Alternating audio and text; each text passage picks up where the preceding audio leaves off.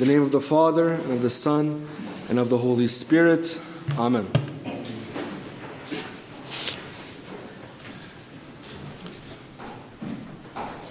A lot of us may notice,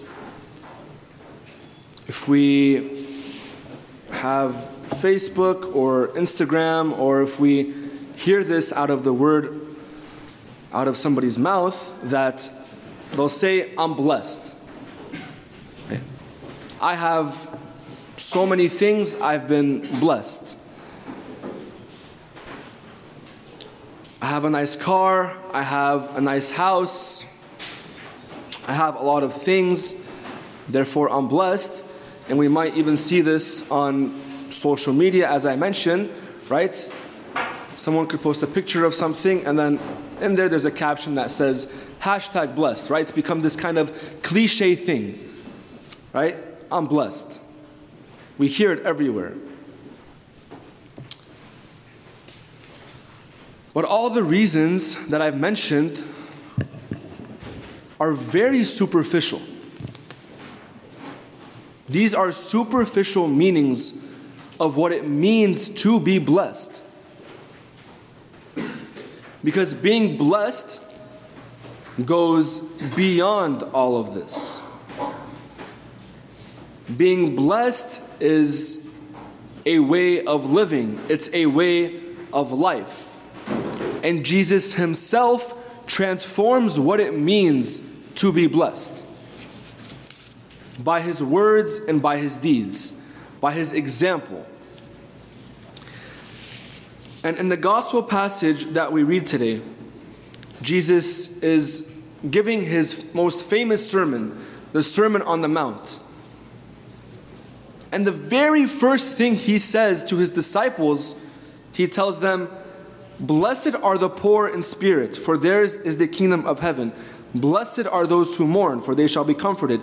Blessed are the meek. Blessed are those who hunger and thirst for righteousness."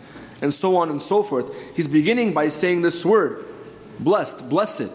Blessed are those. And the Greek here is makarios, and that Greek word literally means happy. So this word blessed, blessed, and happy can be interchanged. So we could say, happy are the poor in spirit. Happy are those who mourn. Happy are the meek. Happy are those who hunger and thirst for righteousness. Happy are the merciful. Happy are the pure in heart. Happy are the peacemakers.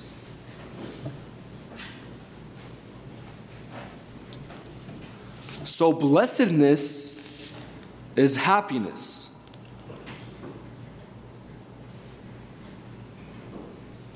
And this blessed life, this happy life, Jesus gives the guideline for it. The way to live, Jesus lays it all out for us.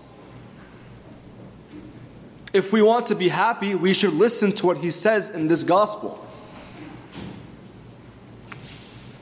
He describes to us what it means to be happy.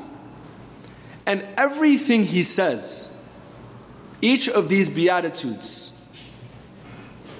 they can all be applied to the person of Jesus. Jesus is poor in spirit. Jesus mourns. Jesus is meek. Jesus has hungered and thirsted for the sake of righteousness, and so on. Jesus is the description of this. So if he's teaching this to his disciples, that means we have to live like Christ. And the way to blessedness, the way to happiness, is by seeing his example and doing something. By following it. By living with faith, hope, and love, embodying the Beatitudes and what they mean. And this will not only allow us to be good people, good Christians, but to be happy people, to be happy Christians. Because Christ did it first. So being blessed, it's not about the things that we have or the fortune that we have been granted in life. Being blessed is about the way that we live. That is how we can be blessed. That is how we can be happy, by our way of life. But there's a lot at stake. Because if we don't do it, then there's something wrong. If we don't do it, then there's a consequence. Because it even goes beyond our happiness. Because living this way is salvific. Living this way grants us eternal life. Living this way helps us bring eternal life to others. And we see this with what Jesus says after the Beatitudes. He tells them, "You are the salt of the earth. But if salt has lost its taste, how shall its saltness be restored? It is no longer good for anything, except to be thrown out and trodden underfoot by men." If we don't embody the Beatitudes, what it means to be blessed, then we offer nothing to the world. We offer no flavor.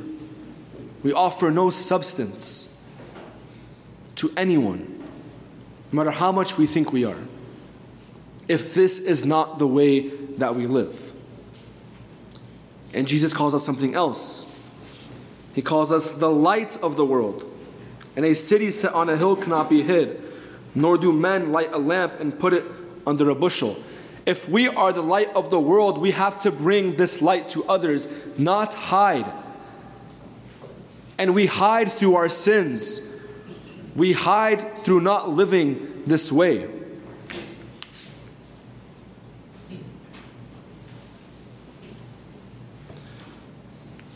So we do these things in imitation of Christ, in participation of eternal life, to be the salt of the world, to be the light of the world, to show others what the glory of God is in our person and the way we imitate Jesus.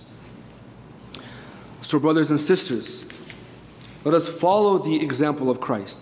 Let us obey his command when he says later on, "Let our light shine before men," so that the world may see him in us and give glory to our Heavenly Father. Amen.